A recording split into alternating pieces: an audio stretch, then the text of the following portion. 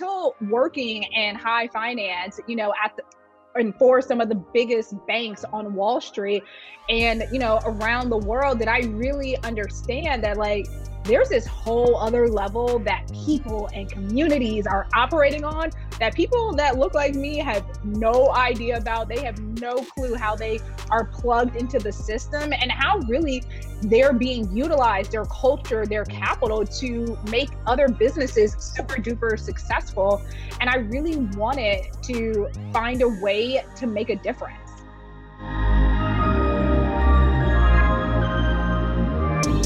Hola, hola, it's Leanne, and you're listening to Moneda Moves, where we talk about Latinos, money, our role and contributions to the American economy. Today, we're going back to our roots in journalism and speaking with former coworker Corey Hale, who is CEO and co-founder of Culture Bank's Redefining Tech and Business News for Underrepresented Communities Using Music. In particular, she focuses on the Black community, so we're very eager to talk to her about that today on Moneda Moves. Once an investment banker, Corey quickly developed an eye for news. She became the first Black woman to anchor a daily news show from the floor of the New York Stock Exchange, covering the intersection of business and culture. Yet she knew there was a need for business news that covered Black and people of color specifically. Enter Culture Banks, a website covering business daily and redefining coverage for these communities. This interview was done in partnership with Meet La Prensa, a network of Latinx and POC journalists across the U.S. You can find them on YouTube as Meet La Prensa. Without further ado, here's our interview with Corey Hale.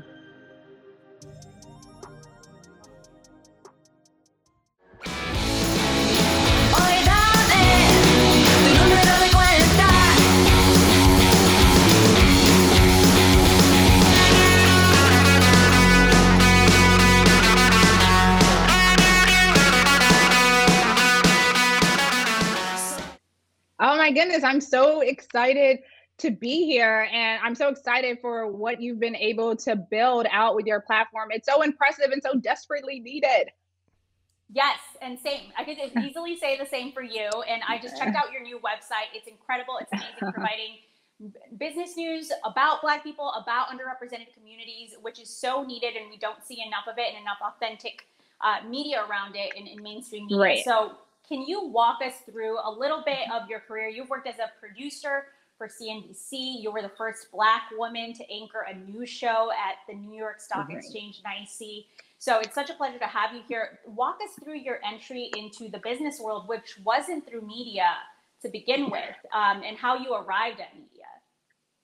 Yes, exactly, Leanne. It wasn't through media, which I know some people find it very interesting. I always say if I would have started in media, I don't know if I'd have been a business news reporter. I probably would have done sports or I don't know, something like that. But because I actually started as an investment banker, first overseas in London and then back here in the US for several years, that really opened my eyes to the disparities. I mean, I've been Black my whole life, so I understand the racial wealth gap and things that aren't happening in communities of color. But until working in high finance, and for some of the biggest banks on Wall Street and, around the world, did I really understand that there's this whole other level that people and communities are operating on that people that look like me have no idea about. They have no clue how they are plugged into the system and how really they're being utilized, their culture, their capital to make other businesses super duper successful.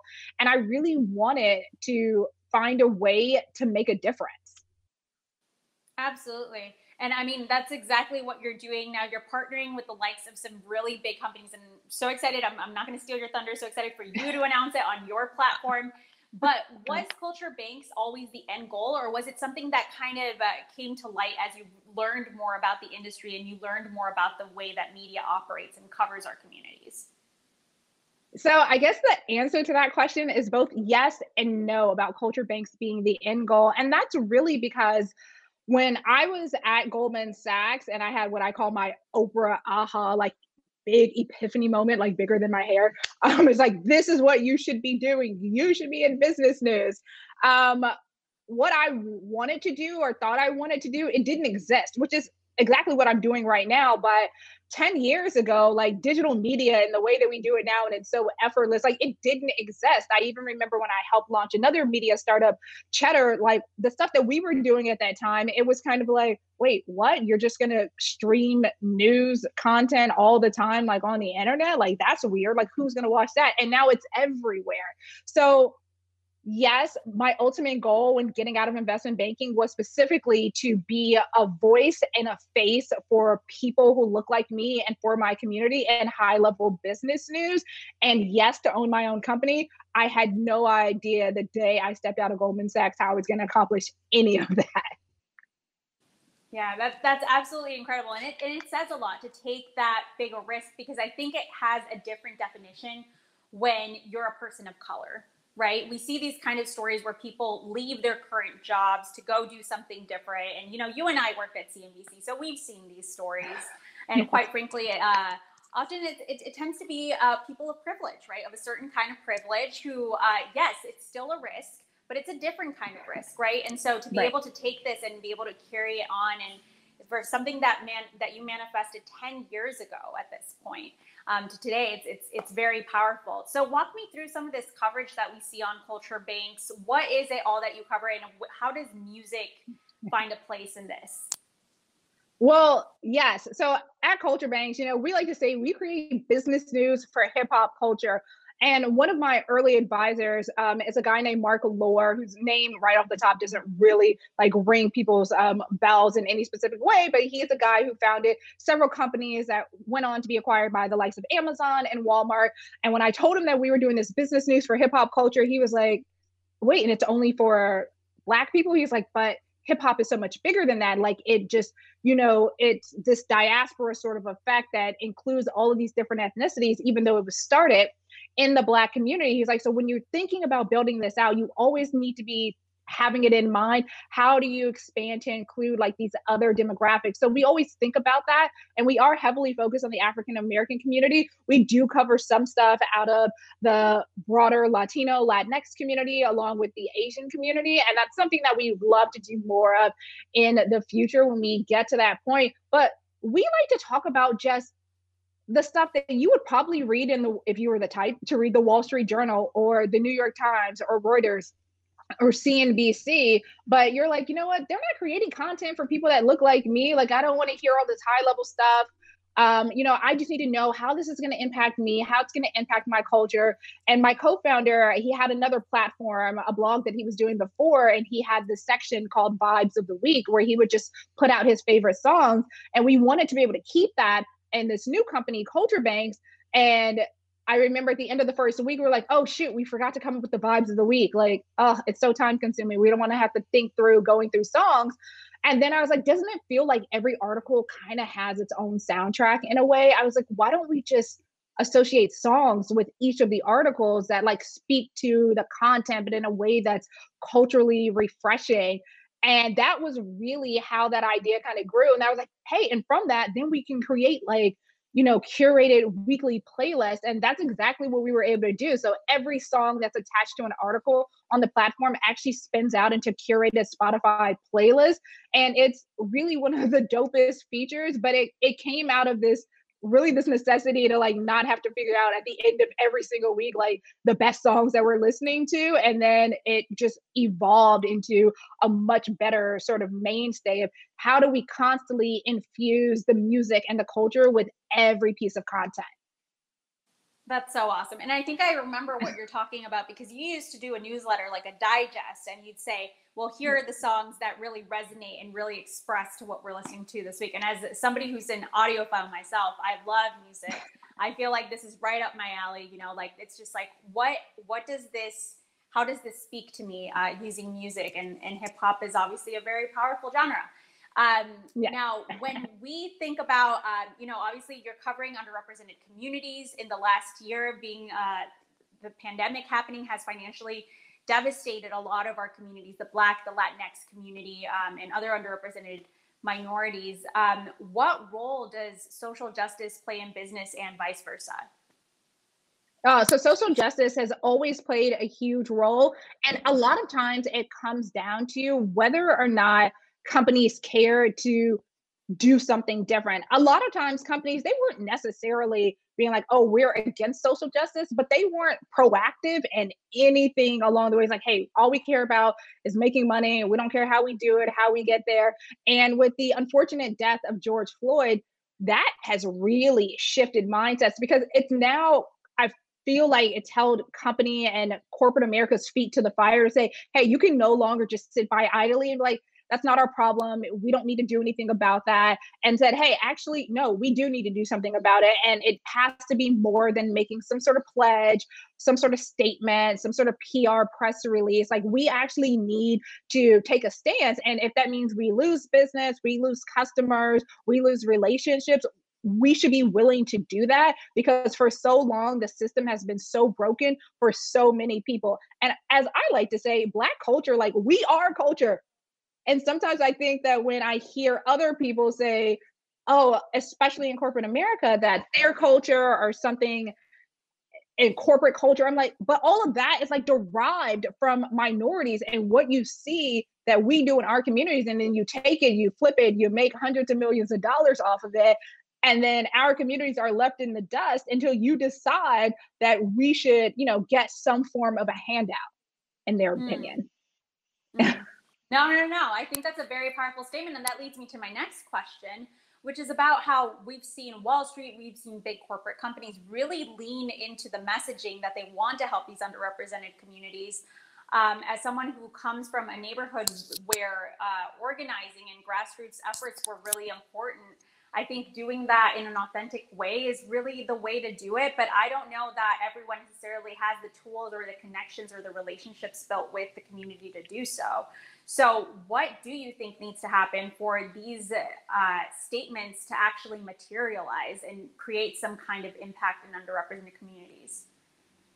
I think that they have to start with working with the companies, the organizations that have already been doing the work. So often, I can just give culture banks like some of our stuff as examples. So we were trying to work with like a few banks for the past 3 years, and they would say, you're just not big enough. Like, we understand you definitely have our target demographic, but we're going to go with the bigger platform like Refinery 29, which, mind you, doesn't focus on minority communities in their entire campaign, or they have an entire division that's purely focused on like advancing Black pathways or something.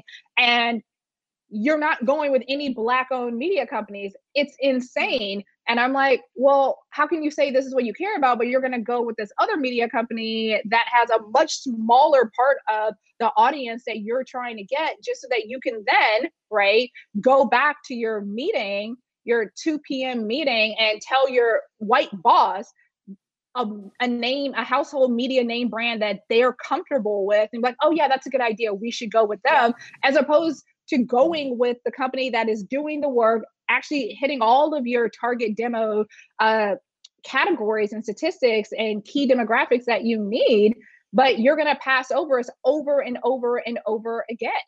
It's crazy.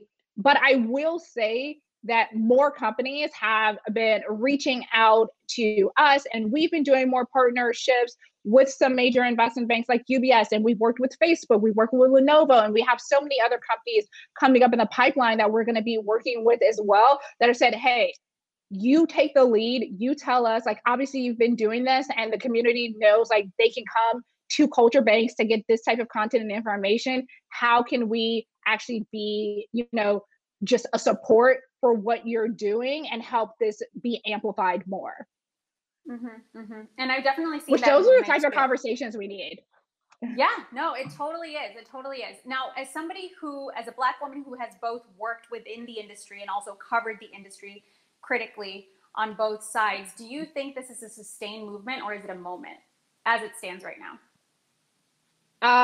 Well, I would like to believe and hope that it's a movement. I think some of my better intuition, Leanne, tells me that it's unfortunately a moment.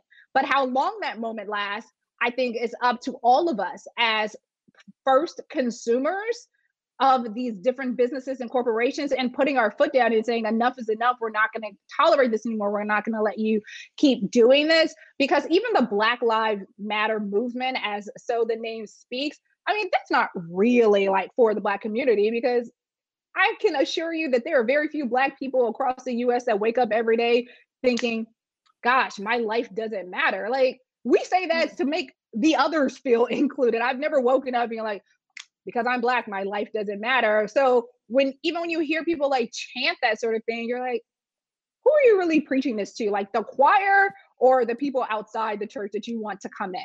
And it's more for the people outside the church, not the people that are constantly already a part of the community and the ongoings day in and day out, and they live through it. Like, when people stop saying Black Lives Matter, I'm still going to be Black.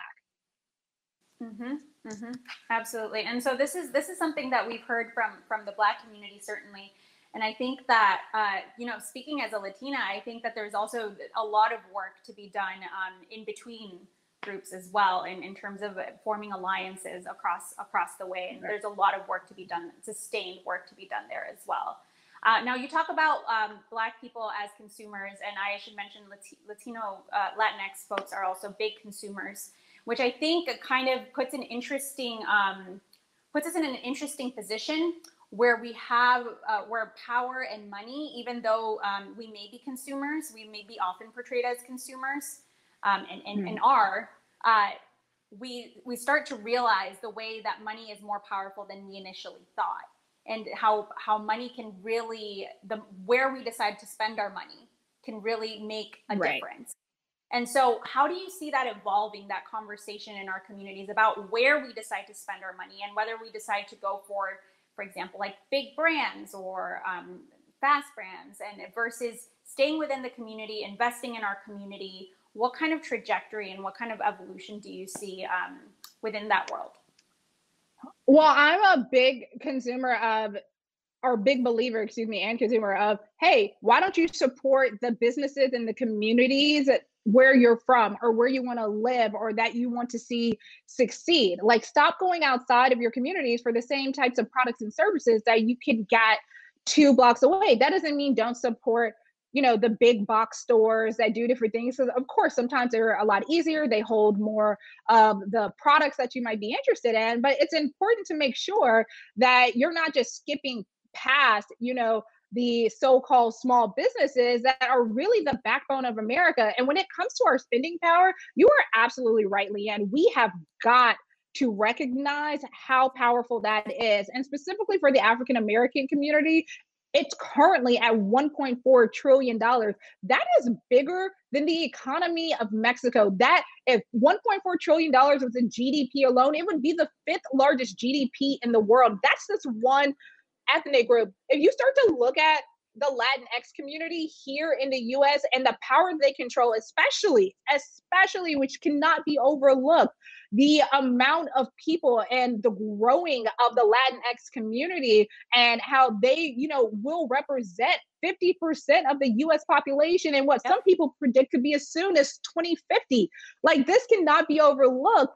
The power, the consumer power that they have. If all of the Black community and the Latinx community decided that they wanted to put any certain company out of business by withholding their money, they could easily do it. If we got together, like, you have disenfranchised us, you have been wrong to our community for so long, we will no longer support your business, they would not be able to stay around. Like, that is how powerful we are. And we have to not just recognize it, we have to own it, and we have to be willing to act on it. And I think that that's where the conversation is really headed, because you're absolutely right. The Latino spending power is absolutely immense. It is increased exponentially. It is like the 5th or the 6th largest country, if you put it together as a GDP in the world. So I think the really what's lacking, and what we really want to see next, is getting organized, right? And I think the organizing across different groups, across different underrepresented groups, is really what's next. It's also what one of our other reporters that we had on recently from CNBC, Brandon Gomez, alluded to, asking, will Latinos continue to fight to find footwork within the system, or eventually say, we're just going to create our own? I mean, it depends who you ask. Some people may say they'll do both. But I definitely see more people making headway in creating our own infrastructures and systems. So thanks, Jorge. We have to do that. Yeah. We have to do that. It doesn't necessarily have to be either or, in my opinion. Like, we can definitely be both, do both. I mean, let's be honest. At the end of the day, this entire country has been built on on the backs of blacks and Latinos. I feel like as African Americans, this country started Yes. out on the backs of slaves. And currently today, this economy would not survive without the Latinx community. I don't care how you want to slice it or dice it. Like, it just wouldn't. So we have built this country, so I understand why people like, we're not going to walk away from it to just start our own thing. But because we should just use America as a case study, because we have been able to collectively build this country, we can build something else even greater and better. It's a strong message to close out here on. Now, Corey, I always ask this to all of my guests. I pose this question to all my guests. What is the biggest money or business learning that you've had thus far? That, like, overall, it could be as abstract as you want, or as specific. The biggest money lesson, let me just say, we spent a lot of time talking about wealth and generational wealth, especially in the Black community, because and the racial wealth gap in general in this country. And the biggest money lesson I learned is actually when I was working at UBS in London, which is like my first job out of undergrad. And I went to hear some managing director speak at like a town hall or something.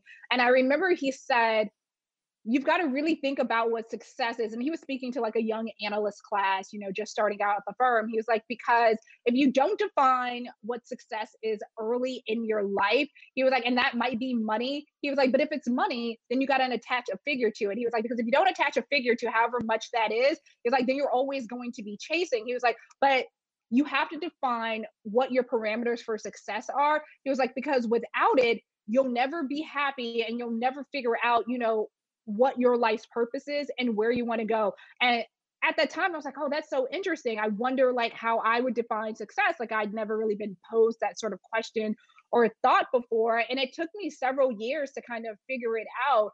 And when I came to it, which for me, yes, it is being financially solvent, but it is more so about making sure that the generations that come after me, and I don't have kids or anything right now, but the generations that come after me, that they already come into the game very financially solvent and aware and are able to make the type of decisions where money is not a precursor or a deterrent from them living out their life's purpose. And that's the other thing we talk about in the Latinx community, which is the ability to spread that wealth in a horizontal way to our community, which is so very powerful. Thank you, Corey. I appreciate you being with us, sharing your knowledge, and I hope to have you back on very, very soon.